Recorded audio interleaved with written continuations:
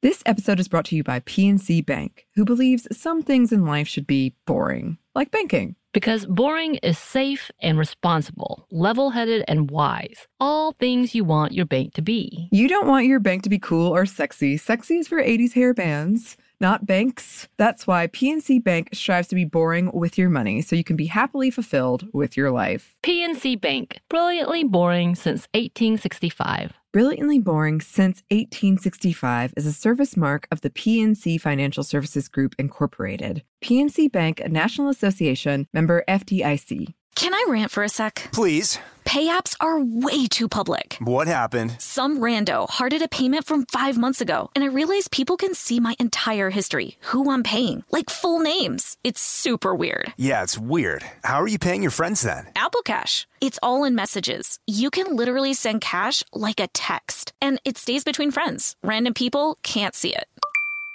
Did you just pay me $1 on Apple Cash? Shh. Services are provided by Green Dot Bank, member FDIC. Terms apply.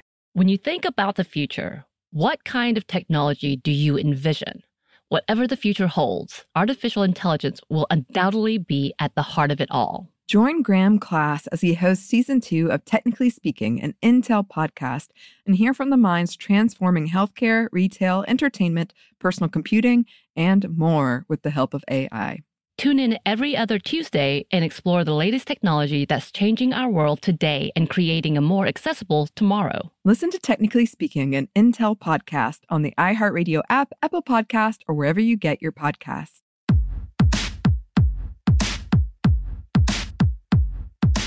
Hey, this is Annie. And Samantha. And welcome to Stuff I'll Never Told You, a production of iHeartRadio.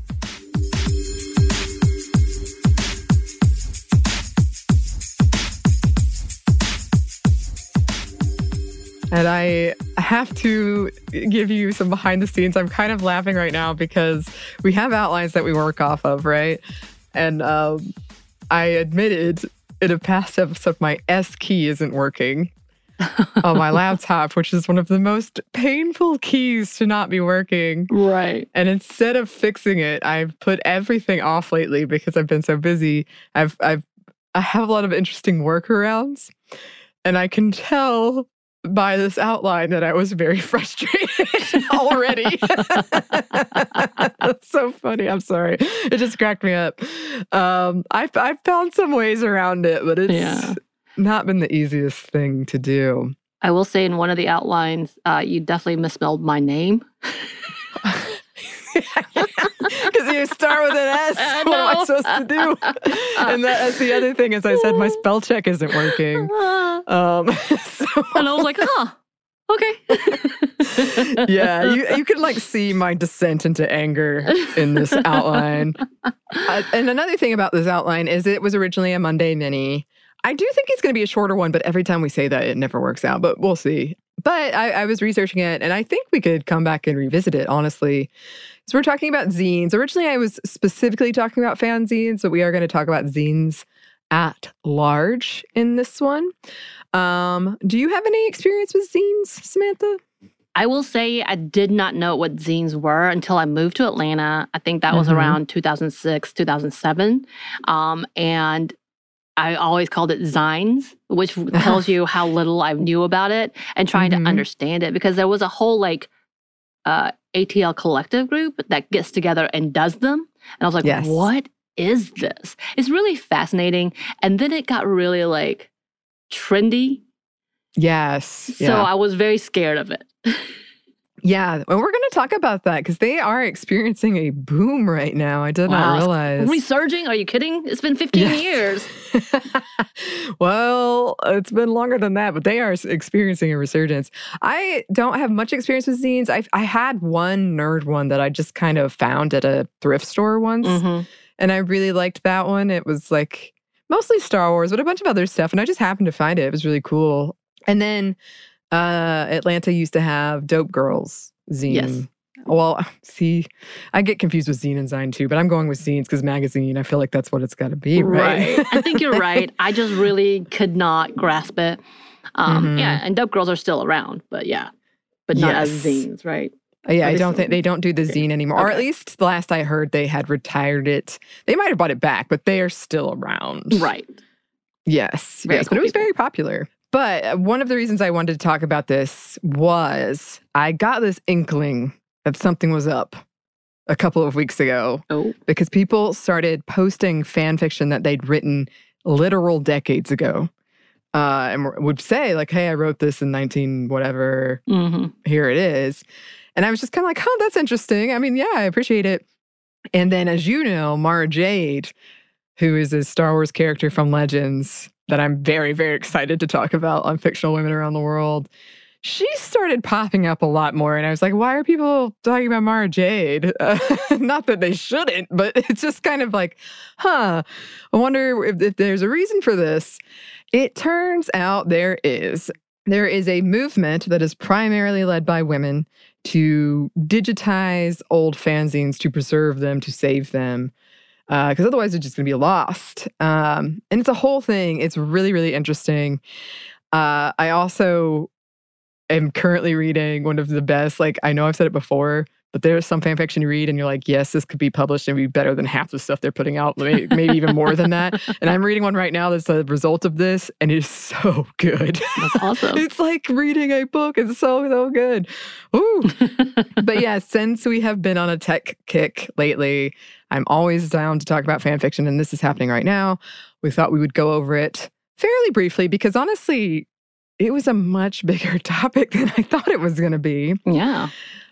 You can see the episodes we did on fan fiction. You can also see the recent-ish mini that we did that was called A Love Letter to Fan Fiction, but was primarily about Archive of Our Own, which is one of the biggest fan fiction sites, which is we're going to talk about in this conversation. Right. Okay, so let's talk about this. What are zines? Not zines, Samantha, not zines. I'm having to repeat this to myself. Well, they encompass a lot of things, but here are a couple of key things involved. One is that they're typically self-published or published by an independent small publisher. This has mainly been a way for marginalized folks to exercise their voices more freely outside of mainstream media. So as a part of that, they're usually not published in large numbers and are for smaller communities and are frequently very niche.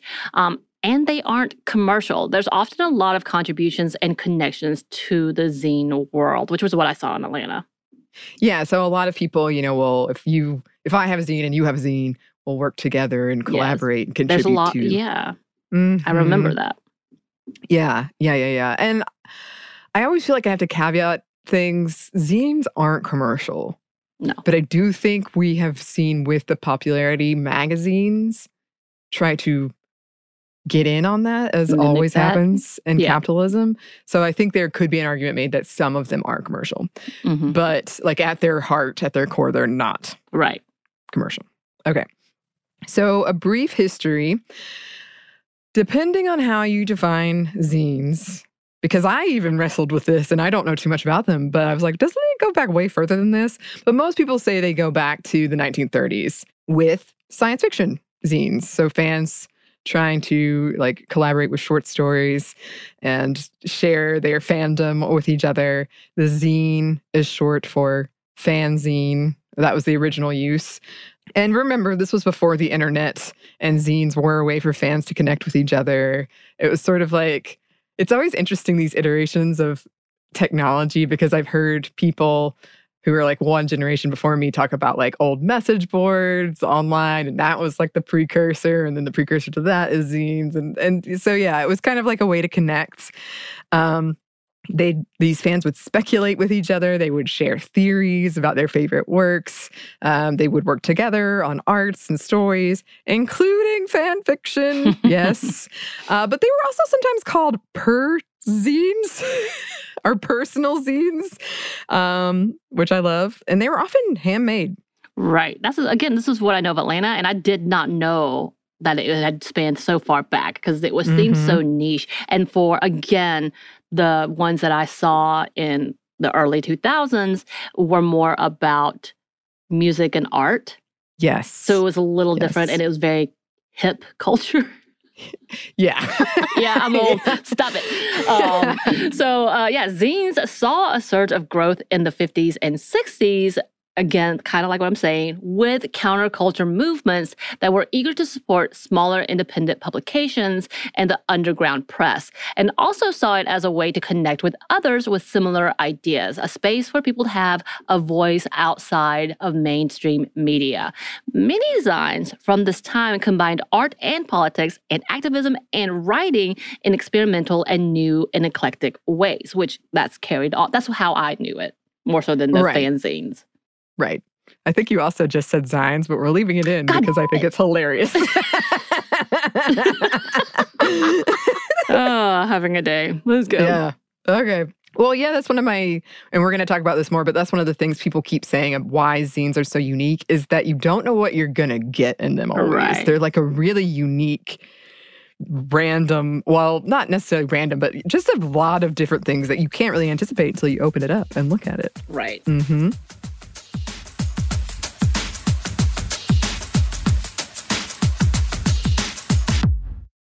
This episode is brought to you by PNC Bank, who believes some things in life should be boring, like banking. Because boring is safe and responsible, level-headed and wise. All things you want your bank to be. You don't want your bank to be cool or sexy. Sexy is for 80s hair bands, not banks. That's why PNC Bank strives to be boring with your money so you can be happily fulfilled with your life. PNC Bank, brilliantly boring since 1865. Brilliantly Boring Since 1865 is a service mark of the PNC Financial Services Group, Incorporated. PNC Bank, a National Association, member FDIC. Snag a Job is where America goes to hire, with the deepest talent pool in hourly hiring. With access to over 6 million active hourly workers, Snag a Job is the all-in-one solution for hiring high-quality employees who can cover all your needs. On demand, temp to hire, part-time or full-time. You name the position. Warehouse worker, retail associate, grocery store clerk, fitness trainer, baker, stylist, bellhop, podcast producer. Yeah, Snag a Job's got a worker for that. With our easy-to-use platform, you're able to seamlessly post and fill available positions quickly with a dedicated customer support team to provide all the help you need along the way. Kind of nice knowing you have a talent pool like that in your own backyard, right? Snag a Job is the partner you need to keep your business running smoothly. So visit snagajob.com or text snag to 242424 to talk to an expert. Snagajob.com, where America goes to hire. Can I rant for a sec? Please. Pay apps are way too public. What happened? Some rando hearted a payment from 5 months ago, and I realized people can see my entire history, who I'm paying, like full names. It's super weird. Yeah, it's weird. How are you paying your friends then? Apple Cash. It's all in messages. You can literally send cash like a text, and it stays between friends. Random people can't see it. Did you just pay me $1 on Apple Cash? Shh. Services are provided by Green Dot Bank, member FDIC. Terms apply.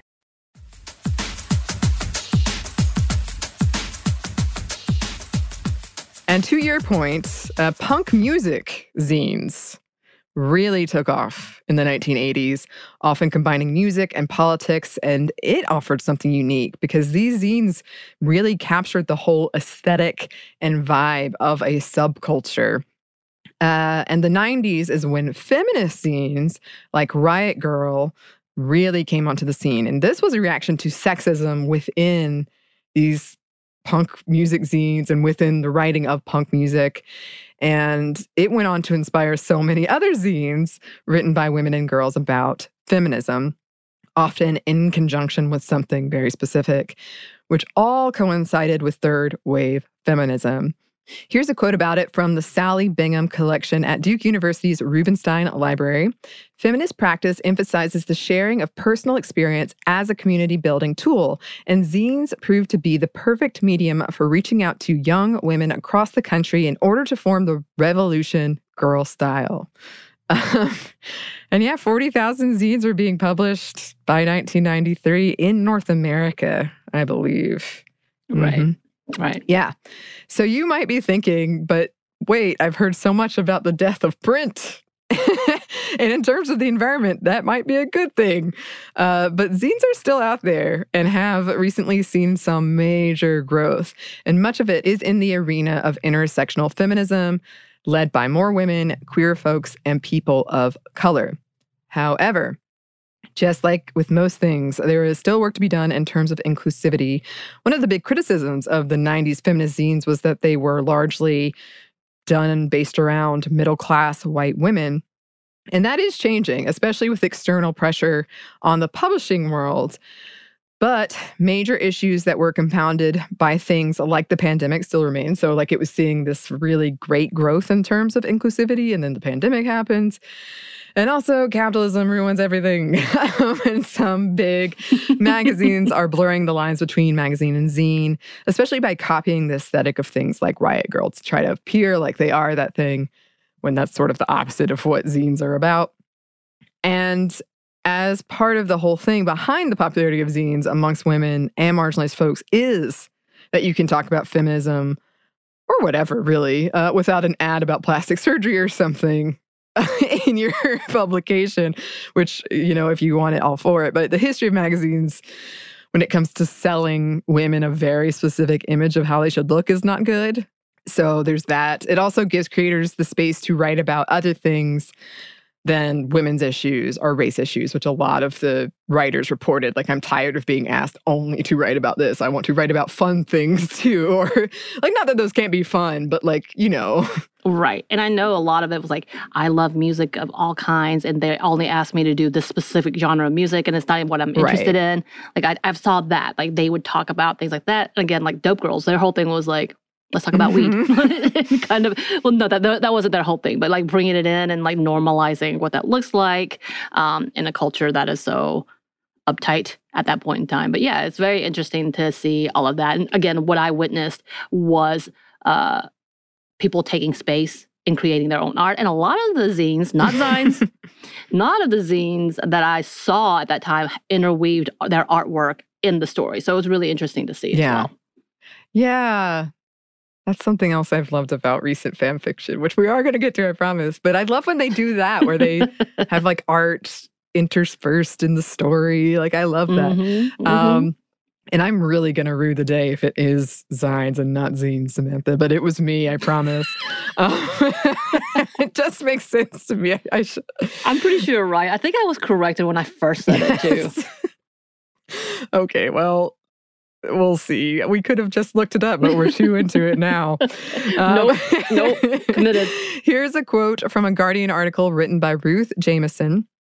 If modern feminism is multifaceted by nature, there now seems to be an independently published magazine or zine for every one of those faces. There's Sabbat, which explores modern witchcraft through a feminist lens, Typical Girls, which sets out to show there's no such thing, the women-only Zine Girls Club, female general interest mag Lyra, and Private Eye meets Vogue, satirical glossy Mush Pit, Elsewell Riposte, the Smart magazine for women, Burnt Roti, which showcases the talent of South Asian women, Galdem, the print version of the popular website for women of color of the same name, and feminist indie mags Lady Beard and Fruitlands are amplifying women's voices, championing female writing, and challenging ideas about what a women's magazine can be.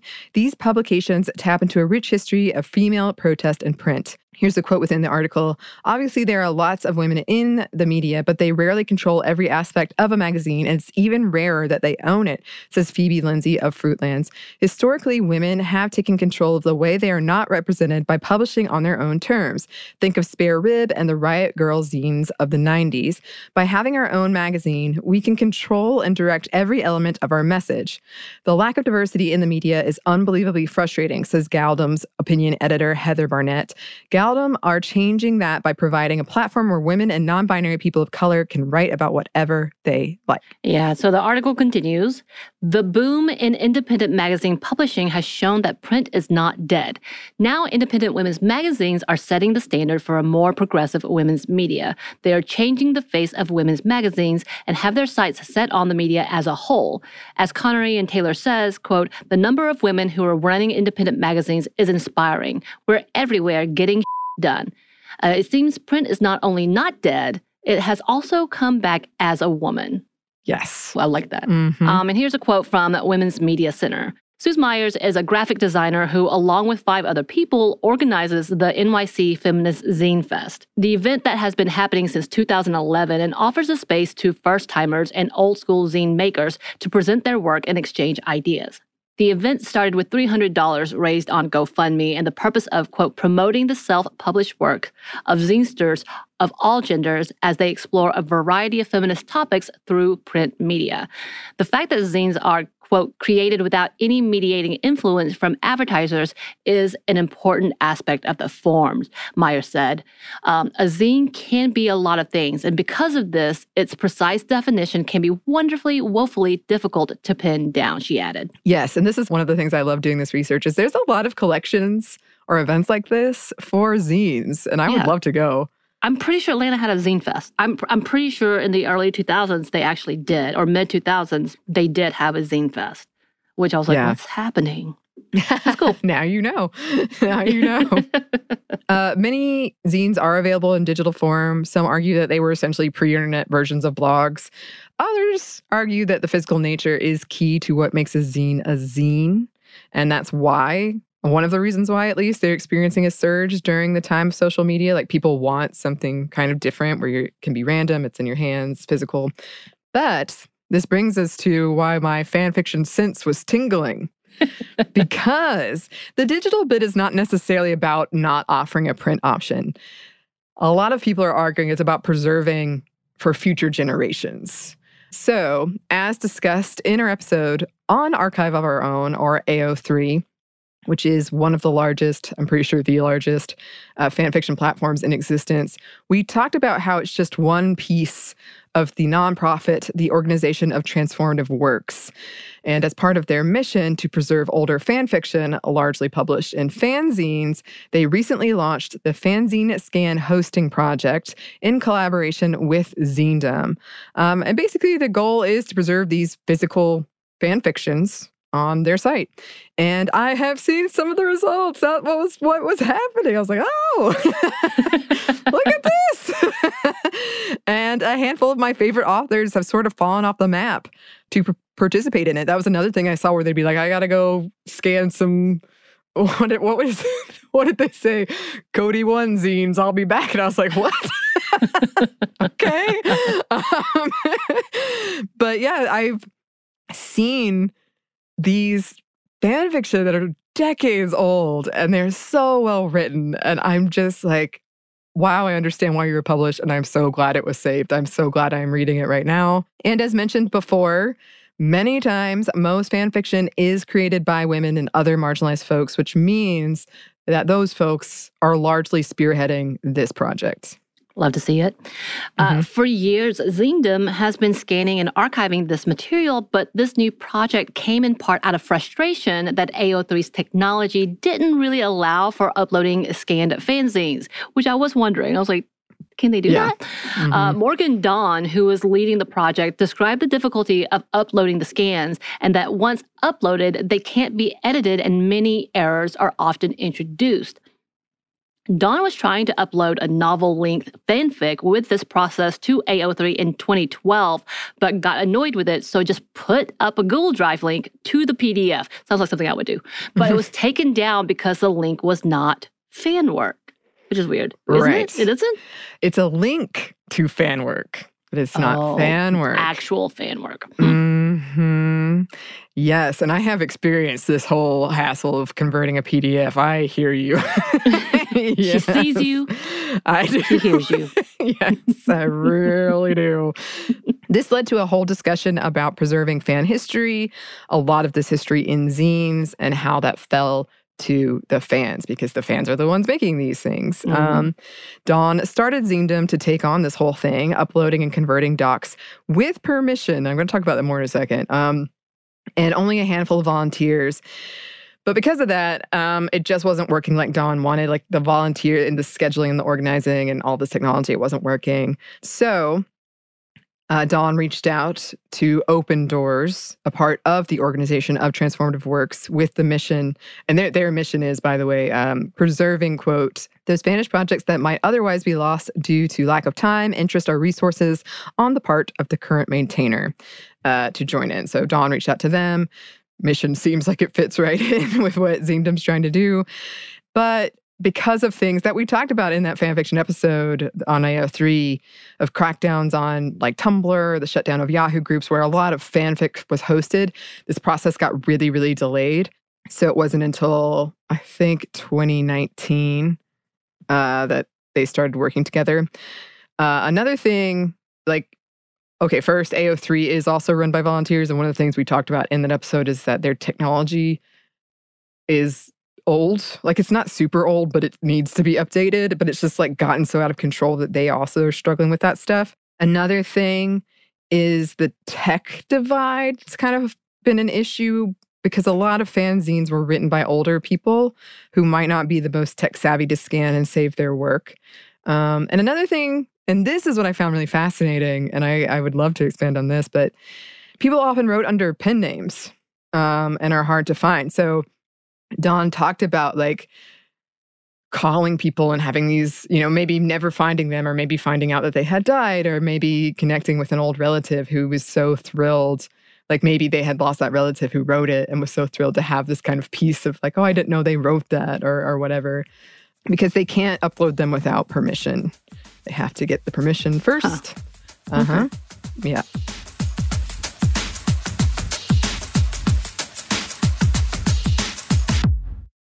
This episode is brought to you by PNC Bank, who believes some things in life should be boring, like banking. Because boring is safe and responsible, level-headed and wise. All things you want your bank to be. You don't want your bank to be cool or sexy. Sexy is for 80s hair bands, not banks. That's why PNC Bank strives to be boring with your money so you can be happily fulfilled with your life. PNC Bank, brilliantly boring since 1865. Brilliantly Boring Since 1865 is a service mark of the PNC Financial Services Group, Incorporated. PNC Bank, a National Association, member FDIC. Snag a Job is where America goes to hire, with the deepest talent pool in hourly hiring. With access to over 6 million active hourly workers, Snag a Job is the all-in-one solution for hiring high-quality employees who can cover all your needs. On demand, temp to hire, part-time or full-time. You name the position. Warehouse worker, retail associate, grocery store clerk, fitness trainer, baker, stylist, bellhop, podcast producer. Yeah, Snag a Job's got a worker for that. With our easy-to-use platform, you're able to seamlessly post and fill available positions quickly with a dedicated customer support team to provide all the help you need along the way. Kind of nice knowing you have a talent pool like that in your own backyard, right? Snag a Job is the partner you need to keep your business running smoothly. So visit snagajob.com or text snag to 242424 to talk to an expert. Snagajob.com, where America goes to hire. Focus Features presents Back to Black. I want people to hear my voice and just forget their troubles. Experience the music and her story. Know this, I ain't no Spice Girl. Like never before. That's my daughter. That's my Amy. On the big screen. I want to be remembered for just being me. Amy Winehouse, Back to Black, directed by Sam Taylor Johnson. Rated R, under 17, not a minute without parent. Only in theaters May 17th.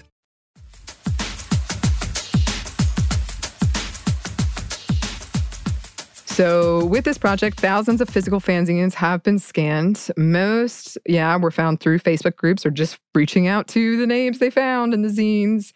But there are thousands and thousands and thousands more to go. One volunteer has 8,000 Star Trek fanzines alone. And I want to talk about this. I want to do a bigger episode on this one day because it was so interesting. But the Kirk Spock fan fiction archive was one of the first to be imported to AO3.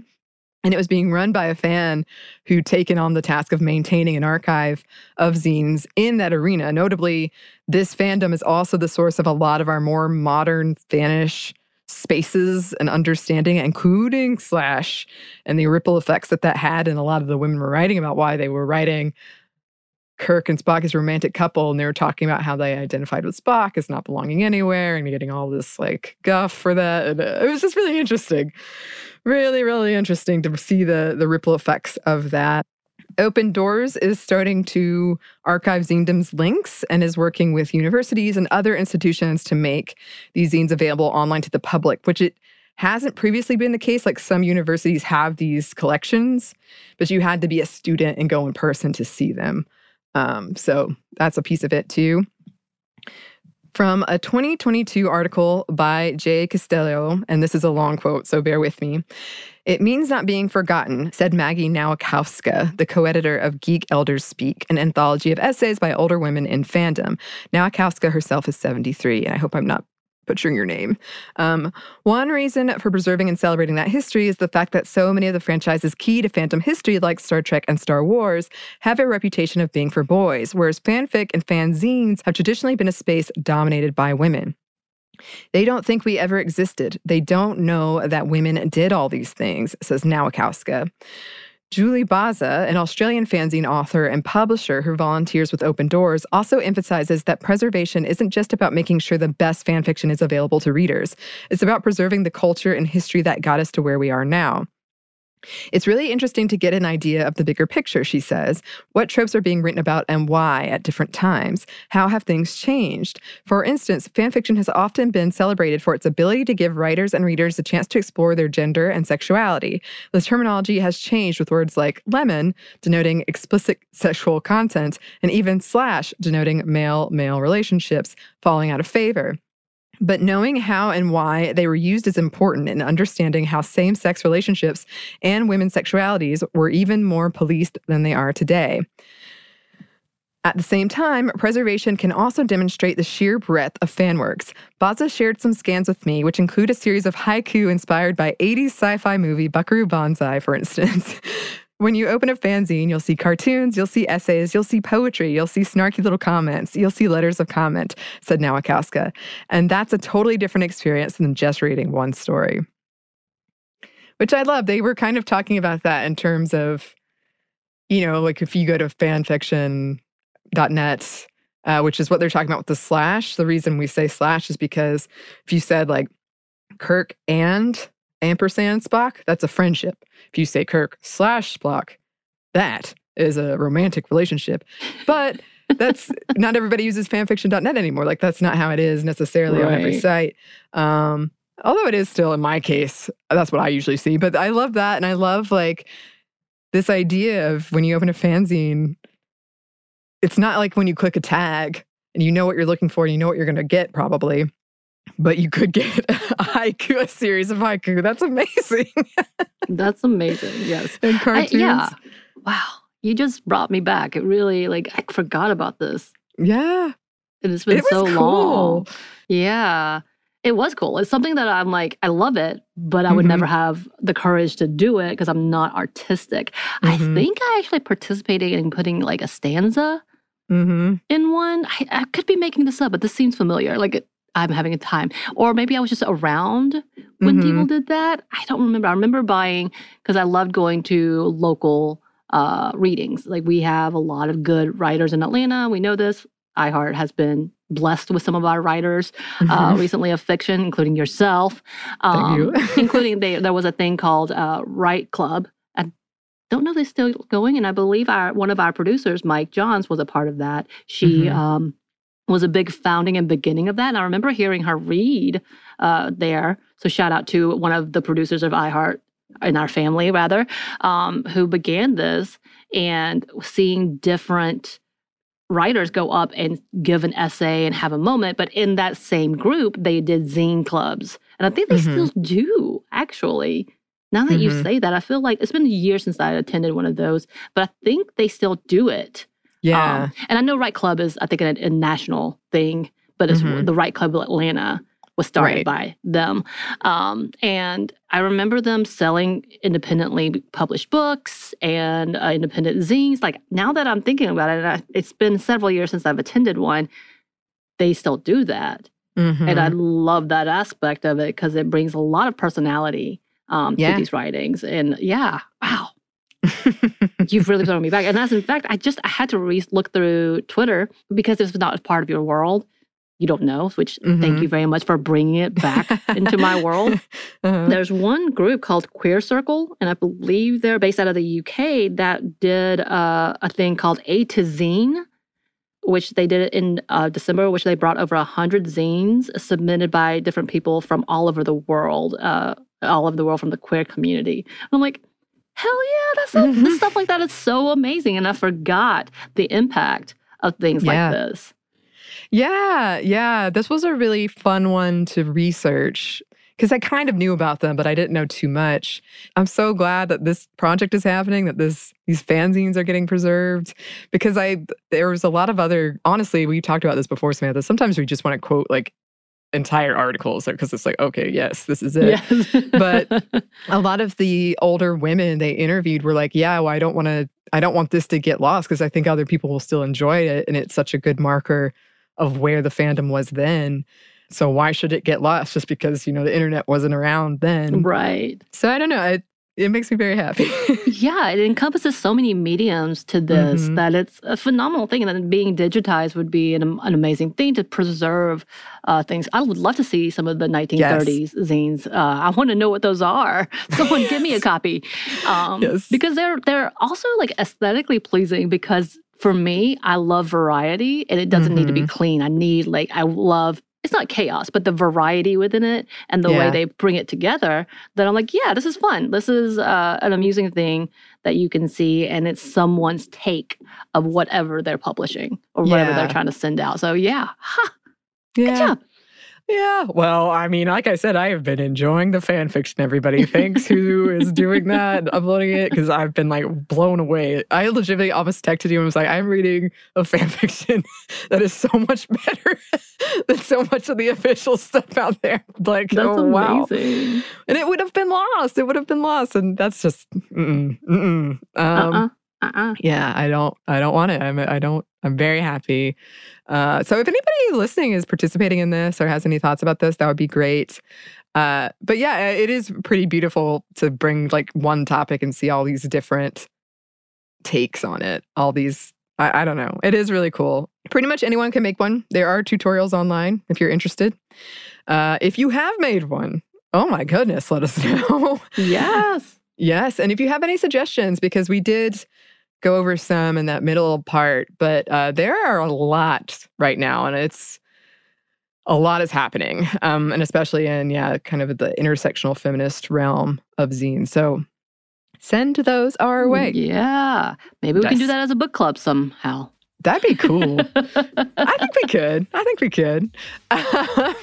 Well, in the meantime, if you got any of those suggestions or thoughts about this at all, you can email us at StephanieMomStuff@iHeartMedia.com. You can find us on Twitter at MomStuffPodcast or on Instagram at Stuff Mom Never Told You. Thanks, as always, to our super producer, Christina. Thank you, Christina. Yes, and thanks to you for listening. Stuff Mom Never Told You is a production of iHeartRadio. For more podcasts from iHeartRadio, you can check out the iHeartRadio app, Apple Podcasts, or wherever you listen to your favorite shows.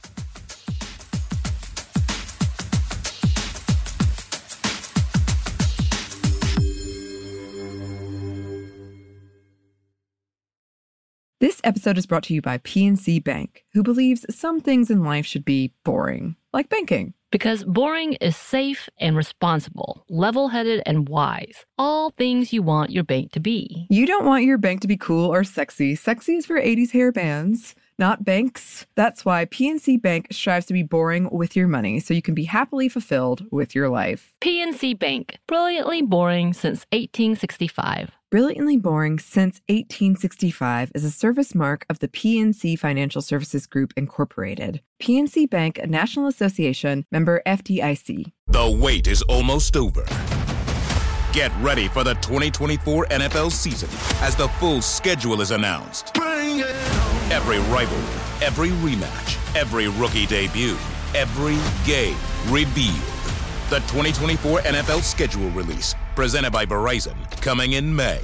Live on NFL Network, ESPN2, and streaming on NFL Plus. Terms and conditions apply to NFL Plus. Visit NFL.com/schedule release to learn more.